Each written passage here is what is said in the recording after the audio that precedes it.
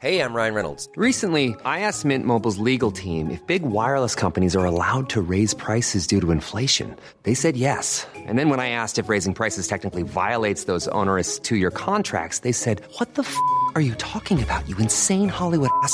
So to recap, we're cutting the price of Mint Unlimited from $30 a month to just $15 a month. Give it a try at mintmobile.com/switch. $45 up front for 3 months plus taxes and fees. Promo rate for new customers for limited time. Unlimited more than 40 gigabytes per month. Slows full terms at mintmobile.com. Hey, it's Danny Pellegrino from Everything Iconic. Ready to upgrade your style game without blowing your budget? Check out Quince. They've got all the good stuff, shirts and polos, activewear, and fine leather goods, all at 50 to 80% less than other high-end brands. And the best part? They're all about safe, ethical, and responsible manufacturing. Get that luxury vibe without the luxury price tag.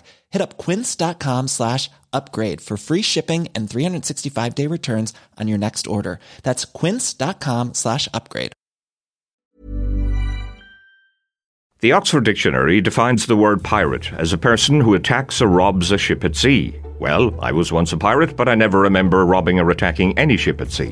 Another definition is a person or persons who make an illegal radio or television broadcast. Now we're getting closer. The word illegal in this definition has encouraged a lot of debate down through the years, and I will leave it for people who are qualified in legal matters to argue this one further. The words illegal and pirate were used mainly and regularly by those who regarded Skull and Crossbone Radio as a threat to their own well-being and success.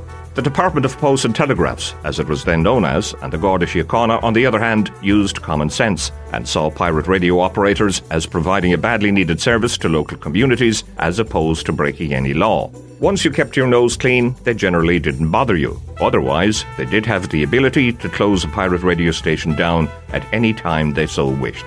However, on December 31st, 1988, it all ended. Or, as it is often referred to, the day the music died.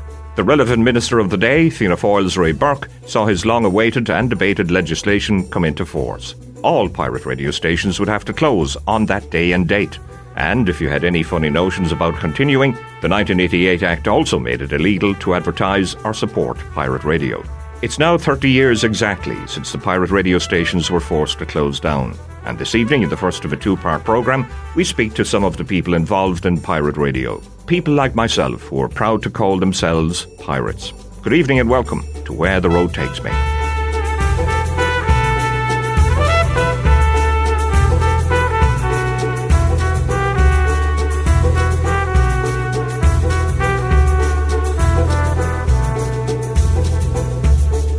I was always under the impression that the history of pirate radio in Ireland began roughly around 1940, when Mayo man Sean McNeela died on hunger strike in Arbour Hill Military Detention Barracks.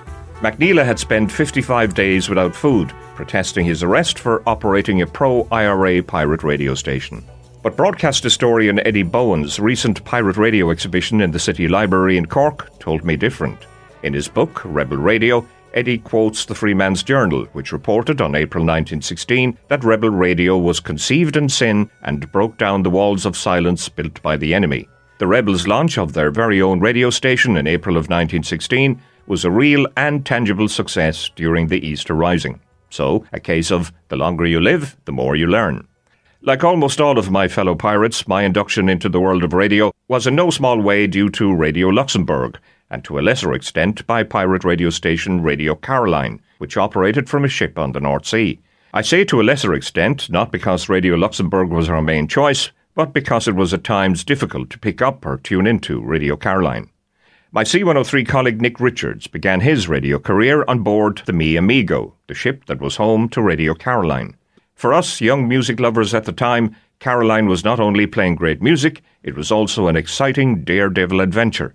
Interviewing Nick for this programme was also an ideal opportunity to find out more about Ronan O'Rahilly, the man behind Radio Caroline, and to discover more about his determination to break the record company's control of popular music broadcasting in the UK at the time. You are listening to Nick Richards on Radio Caroline. Music Radio! Radio Caroline! 3 to go as we count down the first personal top 5 this Sunday afternoon. It's the top 5 sent to us by Elaine Martin. We heard at number 5, Brian Ferry, Slave to Love. That's the number 4 song, Every Time You Go Away, from Paul Young. We were talking about Paul Young just the other evening out here. Yes. Not exactly a heated discussion, but I think we all agreed Paul Young, he's an okay sort of a guy. We're into him. Caroline on 558 on a very, very bumpy old North Sea this Sunday afternoon. I remember going into a newsagent's and I saw this magazine. It was called Radio and DJ Monthly.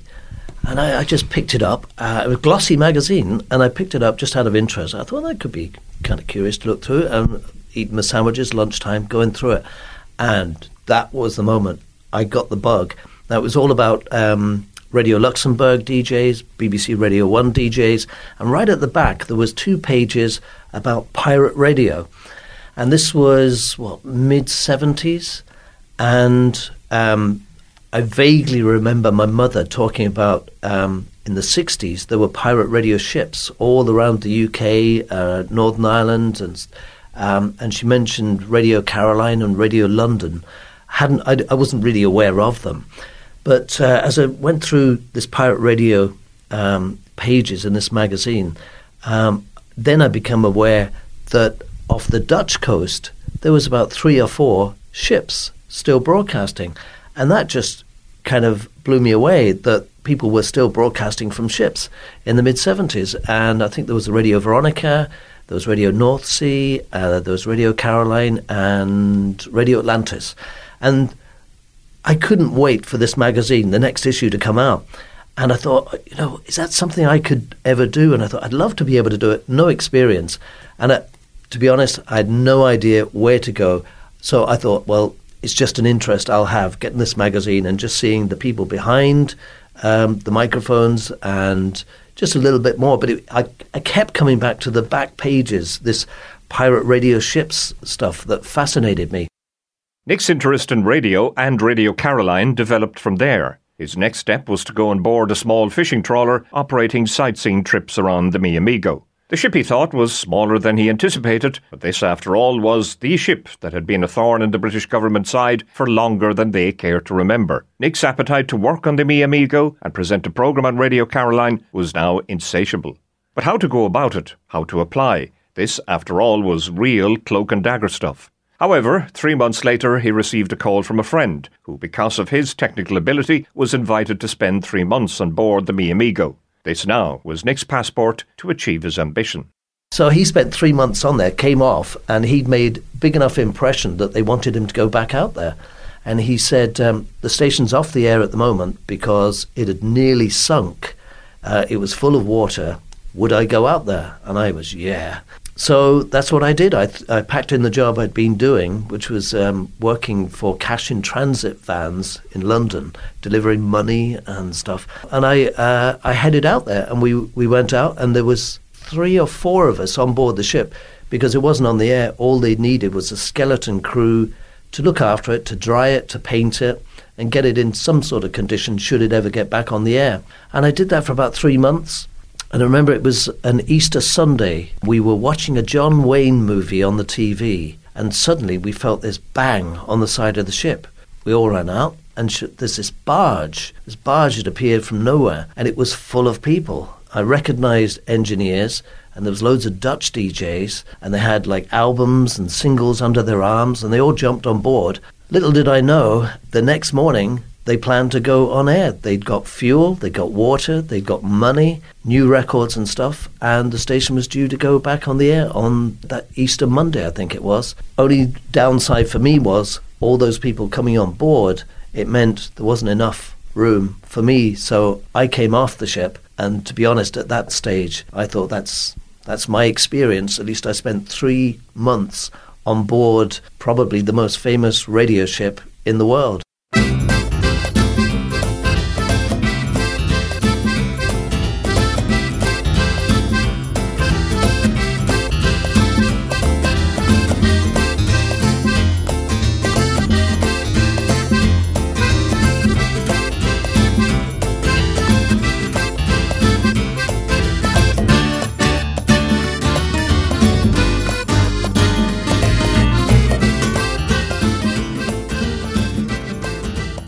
My next port of call is to the Cork Simon Community Base in Cove Street in Cork City. Their communications manager is Paul Sheehan. Paul and I worked for WKLR, a pirate radio station based in Bandon. The station was just off South Main Street and behind what was then known as Flor Crowley's Pub, now a branch of the TSB Bank. Prior to housing a pirate radio station, the premises had been an undertaker's. Paul and I haven't met for the best part of 30 years, so now is a good time to catch up and remind me how he actually got into this crazy business in the first place. I must have sent in a demo tape because I recall travelling to Bandon. It was about a month before Christmas in 1983. And at that point, they were just setting everything up. They were, building the transmitters and building the studios. And we were involved in all of that. So, you could be stuck in doing anything. Mm-hmm.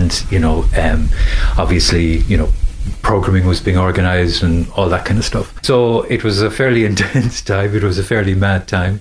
I know there were a few presenters from the UK in to advise and consult, and there were engineers there and there were technicians there. And so, there was a bit of a buzz around the place. And I think there was a bit of a buzz around the town too in anticipation of this starting up. Talking about presenters from the UK, names like Steve Marshall and Tony Allen would spring to mind, of course. Absolutely. Very distinctive voice of Tony Allen, who was used to record the IDs for the station in the early days.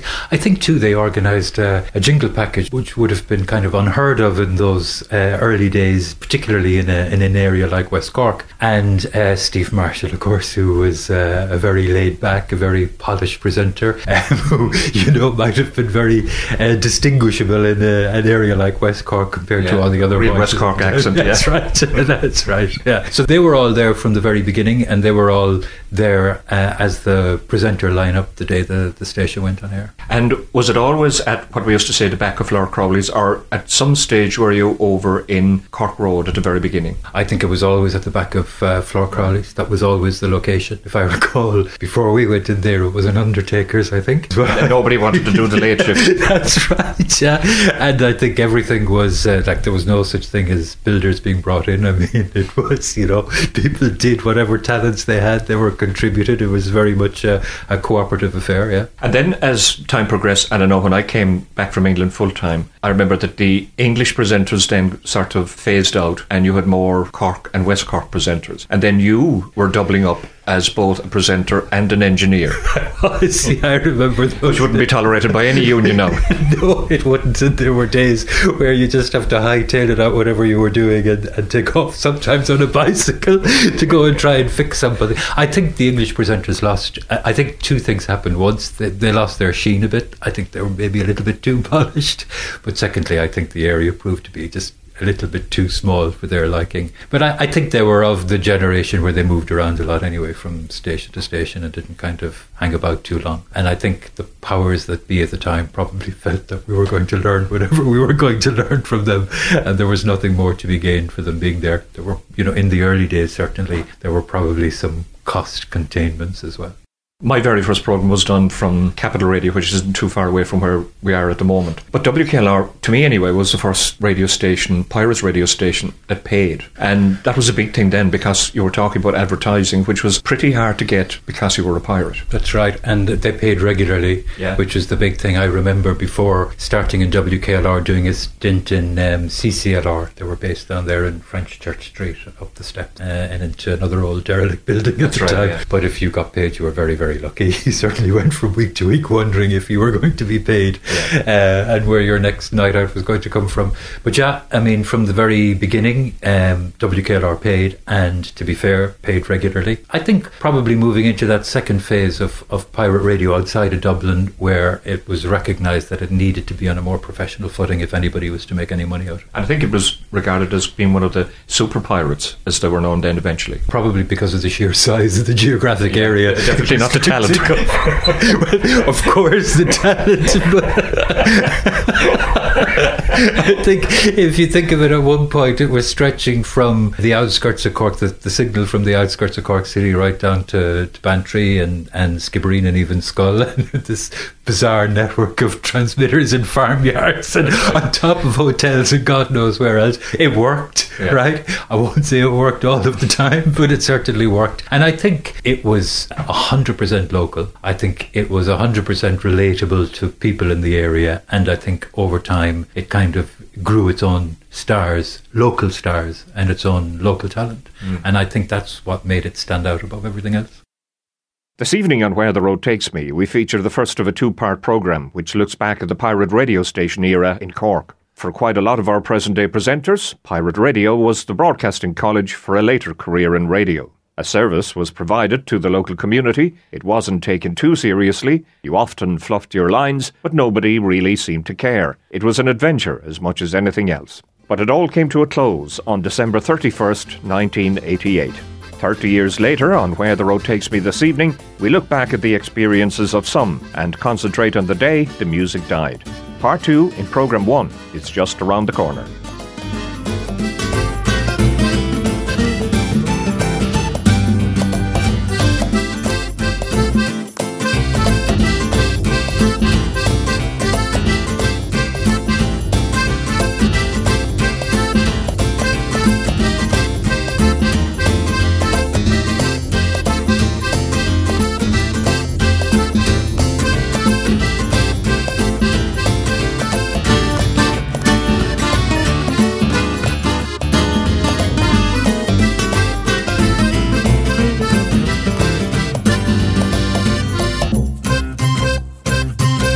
Saturday, December 31st, 1988, D-Day for all pirate radio stations, the day the music died. Today we're only a few days away from the 30th anniversary. On Where the Road Takes Me, this week and next, we commemorate the eventful closure in a two-part programme. Well, not everybody who went to the Pirate College for potential radio gurus or radio heads transgressed to legal radio, national or independent. And I'd like to acknowledge the very talented people I had the pleasure of working beside on pirate radio who went on to follow a different career.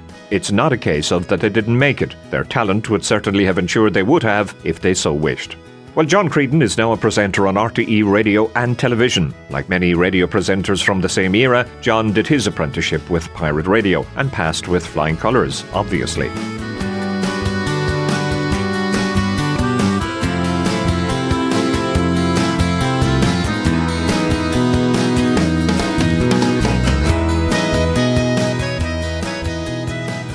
Before really pirate radio established itself in my time, there had been, back in the early 60s and mid-60s, a couple of attempts in Cork. There was Radio Sundown, which I think operated from Blarney Street. He shall remain nameless, but a senior RTE executive was one of the main movers there long before he joined RTE. But the bottom line is, they were very competitive. I mean, we always locked horns with rival radio stations and wouldn't talk to them or anything like that. But the truth is, we were all being sucked in by the same romance. The guys on RTE and the guys on the pirate stations and the people on ham radio, which was huge if you remember, John, at the time. You know, the whole breaker 10-4 thing, and everybody had a CB radio. But you know what, when I think about it, at its simplest, it was really a kind of a yearning for what was out beyond. You know, and Luxembourg brought it in. It brought in that notion of, you know yourself, mini skirts and Miranda and pop music and all that excitement. And in a country that was devoid of colour at the time, for young people particularly, radio was the channel that just sucked it all into our lives and into our heads. Who did you start with? I know I started with Capital, who was sort of a breakaway from ABC.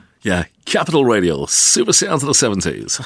Yeah, I remember it well, yeah. I can remember the day when the penny dropped. Henry Condon, who traded as Henry Owens for many's the year and was involved in radio not only in Cork but really all over the world. Henry became a very big player in radio. We were childhood pals. He was from Emmett Place in the city centre. I was from Coburg Street. We met playing soccer on Saturday afternoons up in the Mardyke. And from the time we were 13 or 14, we were pretending to be DJs. And Henry had a big old reel-to-reel tape, which just looked so like a real radio station, and a microphone and a record player, that we would go in there and we would pretend. In fact, he was Happy Harry and I was Dr. John. I mean, we were 14 or 15 and we used to practice on this reel-to-reel recorder, which was like the real thing. I remember playing Althea and Donna, Uptown Top Rankin. That was brand new and really funky, and the Police arrived on the scene, and I don't mean the Gardino, I mean the Police, Roxanne and all that. So there we were, and then Henry managed to, I don't know where he got them, on cassette, a couple of jingles. So we were playing in jingles and it was just all that fun.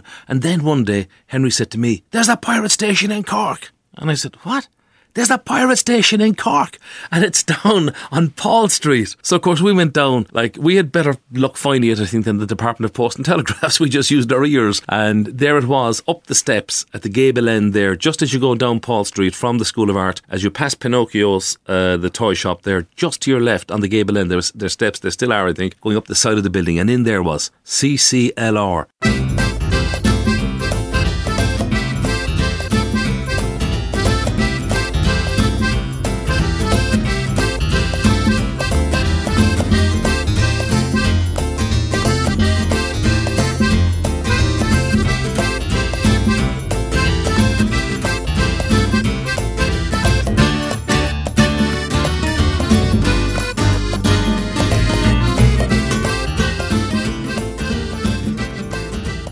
In North Cork, the pirate radio station was NCCR, or North Cork Community Radio. Their closing night was marked with tragedy, which we'll hear about later. The man tasked with technically setting the station up was John Cahill, originally from Buttevant. John now lives in the United States with his wife Joanne. From the age of 12 or 13, John and his brother Curly were constantly involved in electronics and building transmitters, which mightn't have gone exactly to plan, as often their efforts left Buttevant without a radio service instead of having an extra one. But the seeds for better things were being sown at such an early age. John later became engineer for C103, while his son Kyrle, along with Ger Cassidy, are the two current engineers at the station. From his home in the United States, John has been telling me about the background to NCCR and how they went about setting it up. We blotted out the town's radio in Buttevant for about 3 miles. Well, we would have got into big trouble, I suppose, only we spotted the old tracking van before they managed to get us. So that kind of became, I suppose, something we were infamous for. And 4 business people, Morris Brosnan, Michael O'Sullivan, Noel O'Connor, and Pat O'Connor as well, I think, were trying to get a radio off the ground in Mallow. And I was working in Mallow TV service at the time in the television shop. And Morris remembered, Morris was from Liscarroll, he remembered the incident of blocking out Buttevant. They were having trouble getting their system off the ground. So he asked me would I go and look at their stuff, and I did. And in that night I got it to cover the town. Their transmitter wasn't set up right. And I got it to cover the town, and then that night they offered me a job to kind of do it properly. And I was insane enough to take it on. So within a week, the radio station had to be up on the air within a week. I'll never forget it. It was totally insane, John. I mean, I think I didn't sleep for 3 nights. Literally didn't sleep. I was totally exhausted. But we had a terrible problem at the beginning to get it to work before they officially went on air. But the 4 lads never gave up on me. And I remember at about 10 to 10 on the morning that the broadcast was to start, it still wasn't working. And Morris Brosnan came in to me and said, I know you'll get it going. And I was soldering and cutting wires and doing everything, and by 10 o'clock it was working. And it took off. It was just incredible after that. And how difficult or easy was it? I presume it easy enough to get presenters. It was. What happened, how those 4 guys had got the idea was RTE had come to Mallow with their outside broadcast unit, I think some months beforehand, and it left a void in the town. And Michael O'Sullivan and Morris were like in the insurance business. They were, I think they may have even been guests on the RTE day that it came here, or it came for a week, I think. And so, like, the bug, you know yourself, the bug kind of bit. And it wasn't really difficult, I don't think, to get presenters. There was lots and lots of people became guests on talk shows and just loved the idea of being on the air and telling their story. And it was, obviously, they tried to make it commercial, but it wasn't really commercial. It was really community radio in the truest sense of the word. The money that they made was ploughed back into it to try and keep it running. Nobody was paid anything at all. Everyone did it for the love of it, really. It was phenomenal experience. Back in West Cork, it's time to meet another old friend, Donal O'Donovan. Donal came to WKLR at a young age and as a fledgling presenter. Like us all, he had an immense interest in music and had also been a huge fan of Radio Luxembourg.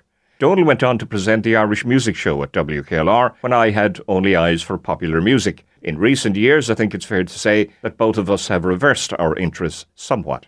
All new presenters at the time were put through, let's call it, an initiation ceremony to see how long they could withstand speaking on air without being made to laugh. The secret weapon we used to test everybody was a BBC sound effects album, which included the sounds of everything from all types of animals to even toilets flushing.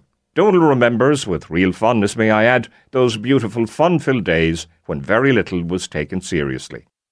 It's definitely one of these things that if I got the opportunity, I'd do the whole thing all over again, to be honest with you, because I think I was very young, fair enough, when I got involved. I must have been only, as I say, I was only about 17, even when I got that 9 until 12 show. But like, even people like that I got to meet there, like yourself, I met you back whenever you started, be it 83, 84, and sure, I mean, I know you since. And I mean, the likes of Paul Sheehan and Roger Gregg and Steve Marshall and Darren Mercian, I suppose, Con McCarthy, Tony Allen, Jimmy Hayes, all dead now, like all those guys, but like Dave Heffernan, as I said, Ian Richards, you know, guys that had their names made in other stations around the place, but for a young fella now to have met the likes of those and to have worked with them and all that, unbelievable experience. It's a thing I would love to actually do all over again. I'd be honest, if I could press the rewind button now, I would, like, you know. It wasn't taken too seriously, but I was amazed to read recently where WKLR was classed as one of the super pirates. So that would mean that at the same time it was properly run, and I think it was the first time that we actually got paid for doing it. Oh yeah, without doubt, because I always said it afterwards. I know now that we closed down whenever it was December 88. I think I did my last programme maybe about a week or two before the close down date, but I felt at the time, and I'd say I definitely wasn't the only fella that would have felt it. I think we were just ready to take off, to be honest with you. I mean, from very humble beginnings, fair enough. I mean, the amount of, you could think back yourself, the amount of cassettes that used to be in those ad trays, like, we had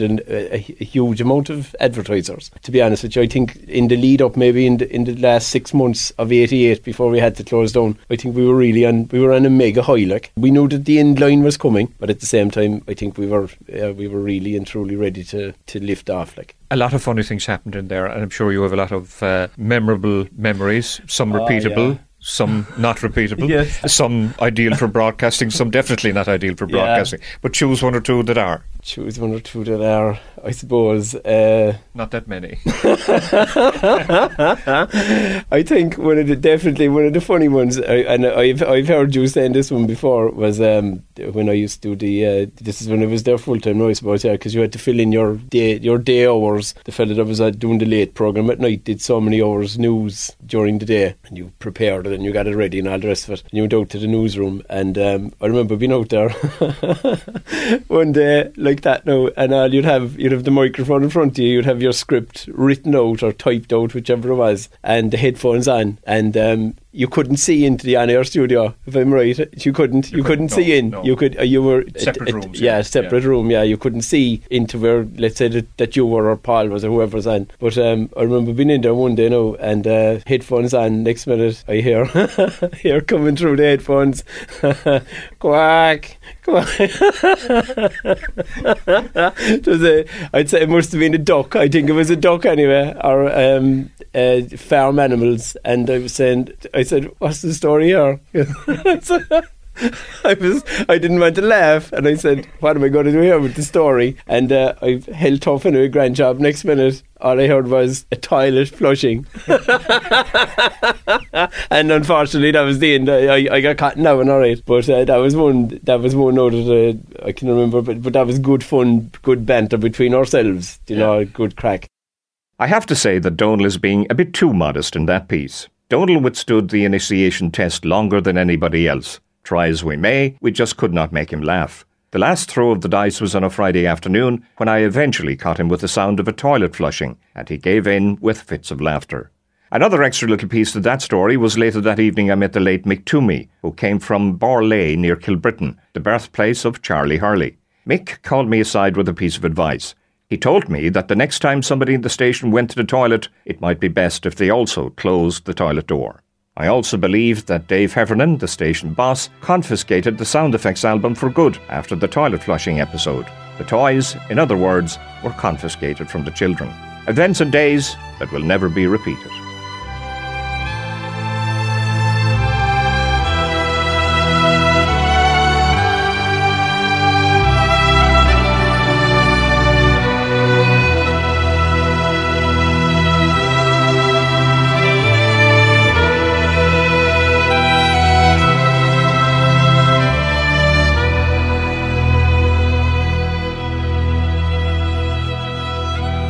On the 30th anniversary of the closure of the pirate radio stations in Ireland on December 31st, 1988, we look back at the event and speak to some people who were involved. This evening is the first of a two-part programme on Where the Road Takes Me. Coming up in part 3 in programme 1, more from Nick Richards on life aboard the Mi Amigo in the North Sea, home to Radio Caroline. Radio Caroline, am I correct in saying named after John F. Kennedy's daughter? That's right. The story is Ronan the owner, at the stage when he was fitting out the ship, he'd flown to America to buy transmitters and studio equipment. And he was on the plane going over to the States, and on the front page of the newspaper was a picture of John F. Kennedy at the Oval desk in the White House. And it was all serious heads all around him. But under the desk, just messing with the whole thing, was Caroline Kennedy. Oh, I remember that photograph, yeah. Have you seen it? Yeah. And Ronan said, that just has to be the name of the radio station, Radio Caroline. We're just going to cause chaos, just like Caroline Kennedy. And that's how the name came about.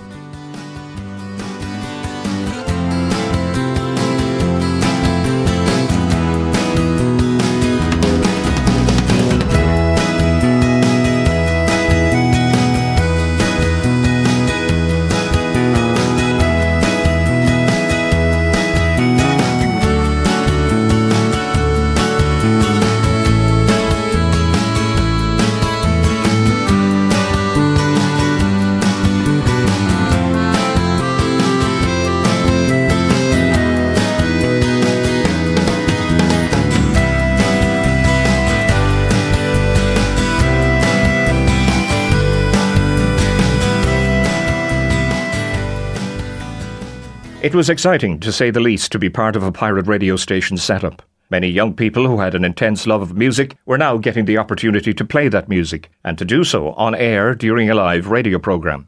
It was excitement personified. The level of excitement was intensified if you happened to be presenting on board the Mi Amigo, 20 miles out at sea and in the North Atlantic, one of the roughest stretches of ocean in the world. This was the case for my C103 colleague Nick Richards. He was keeping the dream alive for Irishman Ronan O'Rahilly, the man behind Radio Caroline, named, as we heard earlier, after Caroline Kennedy, daughter of American President John F. Kennedy. A photograph of the little girl causing mayhem in the Oval Office was seen worldwide. It provided the inspiration to O'Rahilly to name his radio station after her. He too would wish to cause mayhem in the monopolising world of British record companies and the BBC.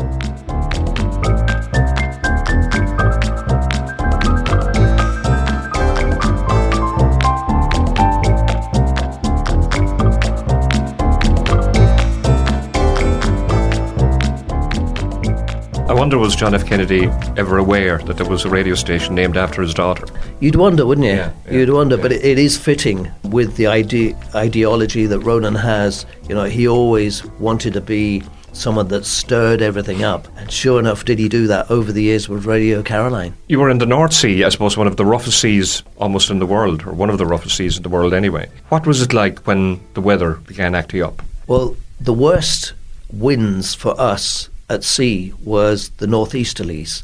All other winds, the ship was okay because we were anchored between two sandbanks. But at northeasterlies, they used to come all the way down from Scandinavia, down the North Sea, and right between the two sandbanks. Normally on a ship, you'd probably get up the anchor and you might sail around to a calmer location. Problem with the Mi Amigo, it was very, very old. It was very, very rusty. The engine didn't work. There was no ship's wheel. The compass didn't work. It was a hulk at sea with a very big, strong anchor chain. So when a northeasterly came, we knew it was on its way. You would always listen to the shipping forecast, and all you could do was tie as much stuff down as you could, and then you just sit tight as much as you could. People often wonder, like, why did the records not skip and stuff? If you've ever been on a ship or even seen a video of a ship in rough seas, it's a fairly gradual movement of the ship. Although it's quite deep, you go down and then you go up. It's not sudden movement, so the turntables would, kind of very slowly move whatever. The worst, when you could tell it was very rough, was the anchor chain. As you went up the ship and then came down, you would get the anchor chain. All the slack in the anchor chain would suddenly pull, because we were obviously connected to the seabed, and you get a jerk, and that was literally the strain of the anchor chain. It couldn't take much more, and occasionally that might skip the record. But if it got really, really, really rough, then we had storm tapes, and they were just programs of either continuous music or a show you done on big reels of tape, and you just put those on. The only other situation when it got really, really rough, sometimes the generator, the fuel feeding it would just it wasn't getting fuel, so it would kind of cut out for a split second, then come back on. So hairy situation in a storm 20 miles out at sea. And as I say, with a ship which is no engine, no wheel, etc., etc. At the time, didn't think anything of it. You know, you think you're invincible. You wanted to keep Ronan's dream of keeping Radio Caroline on the air. So you went with it, and it was a great excitement. But now I know, also very dangerous. For RTE radio and television presenter John Creedon, the radio pilot light, or should that be pirate light, was always burning brightly. And then he and his childhood friend Henry Condon discovered that there was a pirate radio station in French Church Street, just at the corner of Paul Street in Cork. The famous steps up to it are still there, because I checked just last week. God, how we in Capital Radio had a loathing for this station. Competition, I tell you, was alive and well and brutal in those days. Anyway, John and Henry made their way to CCLR to seek a job. But jobs in pirate radio at the very start were different from traditional jobs. In pirate radio, you just didn't get paid. So we knocked at the door anyway. Shay Curran was the gaffer, a fella from Dublin who was running Pat Egan's record shop on Patrick Street. So there was no shortage of records. And we said, any chance of an old start? And he said, how are you fixed for this evening? Grand. So we both got a slot straight away, and away we went, and it was just no turning back. But that was CCLR, Cork City Local Radio, and that kind of bounced along there for a couple of months or whatever, and then it moved on a bit. Then there was Radio City. In fact, I quit because by the time I was 20, I was a dad, so I had to kind of grow up and get a real job. I was going to college as well, so I moved on from there, quit college, found a job, and worked in factories, and then every now and then I would pick up pirate stations at home, and the earning was there all the time. And eventually Dan Noonan opened Radio City on Parnell Place. I knew him from the nightclub scene and so on, and Dan said, you know, would you come on, you know? And I said, God, I'd love to. He said, I'll pay you. I said, pay me? Wow.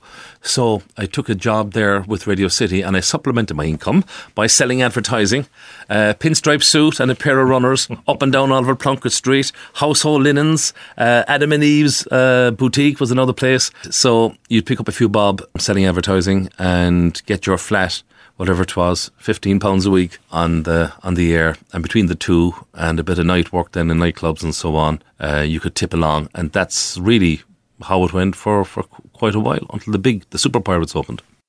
You know what they say about no such thing as a free lunch? Well, I did get a free lunch while with Capital Radio, but I did have to work for it for 3 years, for nothing.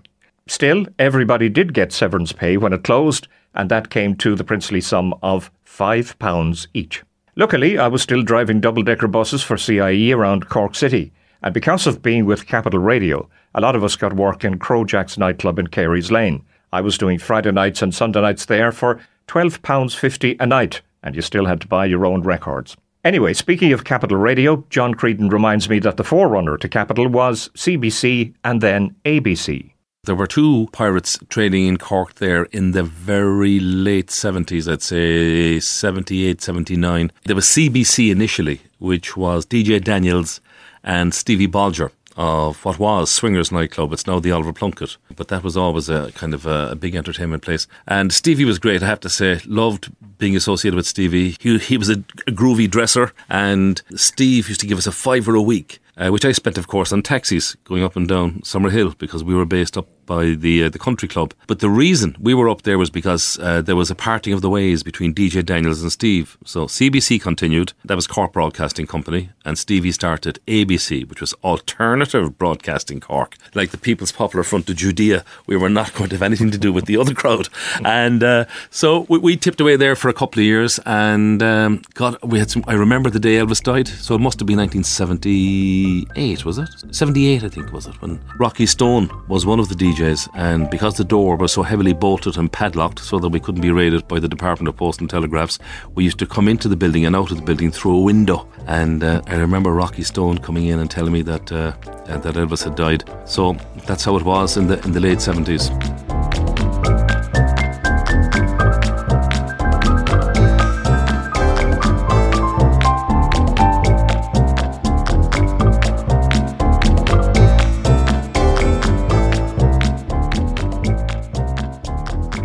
Tim Coughlin, who presents Totally Irish on C103 every Sunday night at 8, is also a graduate of the WKLR College of Broadcasting. Tim was around WKLR in the early days of the radio station when Brian Crowley, now an MEP, was presenting a programme there. Brian Crowley used to do a programme there in the evenings, and when I wasn't working, I was working in pubs around the town that time. I used to go into Brian, and if there were phone calls coming in for him, I'd answer the phones, or if somebody rang up looking for a certain song. The library that time was made up of, what they call them, LPs. There was no such thing as CDs at that stage. That was going back to the very early 80s, I suppose, 83, was it 84? But if somebody rang up looking for a song, you see, Brian was in the wheelchair at that stage, and he couldn't find the songs that were being requested, so I used to help him that way, as I say, by answering phones. That was on the evenings. I wouldn't have been working in the bars. I don't know how long Brian was doing that, I can't remember, but at some stage he decided to go off to college, and Dave Heffernan, the man who ran WKLR, Dave the Rave, he asked me would I take over doing Brian's programme. He asked me did I know how to work the controls on the desk and that sort of thing, and here I said I'd try it for a week, and if it didn't work out, well and good. If it did, yeah, we'll continue, and the rest is history, as I say. I would safely say that I did every programme that was to be done in the station. I did morning programmes, I did afternoon programmes, I did evening programmes, I did the graveyard shift from 2 o'clock in the morning until 7 o'clock in the morning. Despite the fact that it was a former undertaker's building? Well, I never saw any ghosts there anyway, definitely not. That time, as I say, I was working in a pub in town, and I think the pubs used to close that time at 11 o'clock, so I was living in a flat about 3 or 4 minutes walk away from where the radio station was situated. I might go home about 11:30 from the pub, go to bed for 2 hours, 11:30, 12:30, 1:30, get up again about 1:30, run over to the radio station to start a programme at 2 o'clock, and work away until 7, then go home at 7:10, go to bed for a couple of hours, and if I was working in the pub again that day, I'd have to be in there for opening time at 10:30. So I did that for about 6 months, I'd say, roughly. The fact that I wasn't going anywhere, I saved a fortune. I was delighted with myself. I had a small fortune made. And you had 2 workplaces right beside each other? Yeah, because the pub I was working in, the Temple Bar, which was on the main street, it's now closed. Well, the building is still there. The TSB Bank moved in there, but they moved from there again since. It was grand and handy because, as I say, my flat there I was living in at the time was on South Main Street, so I was only 2 minutes walk away from work and 3 or 4 minutes walk away from getting to the radio station, so it was ideal. As mentioned earlier, most of the authorities took a common-sense approach when it came to pirate radio. The Gardaí and the Department of Posts and Telegraphs knew that they weren't dealing with criminals, but rather groups of people who were providing a service, a badly needed service which up to now had been non-existent. Once you kept your nose clean, you weren't hassled in any shape or form. If you didn't, then you could expect trouble, which was a fair arrangement. In North Cork and with NCCR, John Cahill says that it was actually help and not hassle that they received from the Fire Service, the Gardaí and the Department of Posts and Telegraphs. Yeah, in our case it was extraordinary. We had incredible cooperation from everybody, including the fire service, who helped me put up a 40-foot sewer pipe on top of a house up in the Willows. It was, the things we did was totally insane, and inside the sewer pipe was a 40-foot, I called it the fishing pole. It was a fiberglass rod that was supposed to be an aerial for the medium wave. We were trying to get a medium wave service going, and it bent like a fishing pole. We couldn't hold it steady, so I got the idea of 2 20-foot sewer pipes to hold it steady, and so we put it up and had it held up with wires and everything, and the fire service actually helped us put it up. They also helped us lift the desk in through the window in the Willows. And you know, the strange and most disappointing thing about that 40-foot pipe was the service was useless. There was a standard joke for a while in Charleville that if you wanted to hear Radio Mallow, as they called it, you only had to dial someone on the phone, Mallow, and you'd hear the radio perfect. But you had no chance of hearing it on an actual radio. You could hear it on the phone. It was useless to the world, and eventually I kind of got it better, but the sewer pipe failed. But I remember there was some man, I can't remember his name, did a cycle from Dublin to Mallow for some charitable cause, and he actually got, this was all being done on the pirate radio now, so he got a Garda escort from Kildare all the way back in, and I had an old van, and they gave me an escort trying to make a live link from him, all the way back into the studio. And they were immensely helpful.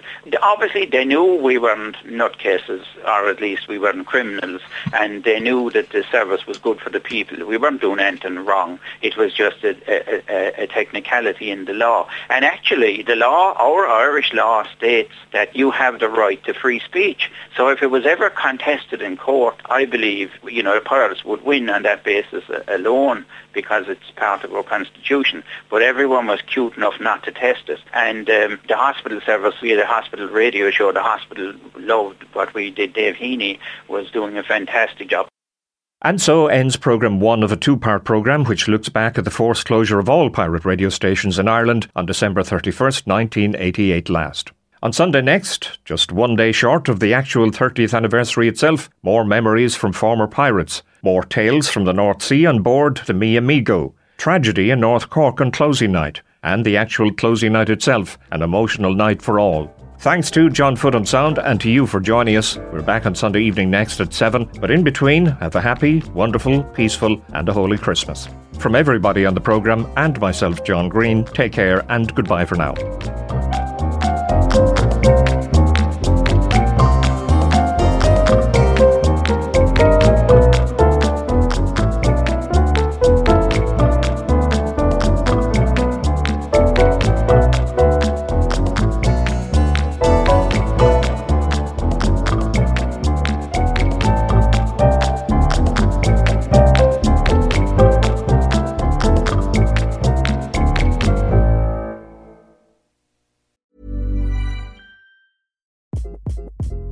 Hi, this is Craig Robinson from Ways to Win, and support for this podcast comes from Invesco QQQ, the official ETF of the NCAA. The future isn't scary. Not realizing its potential, however, could be.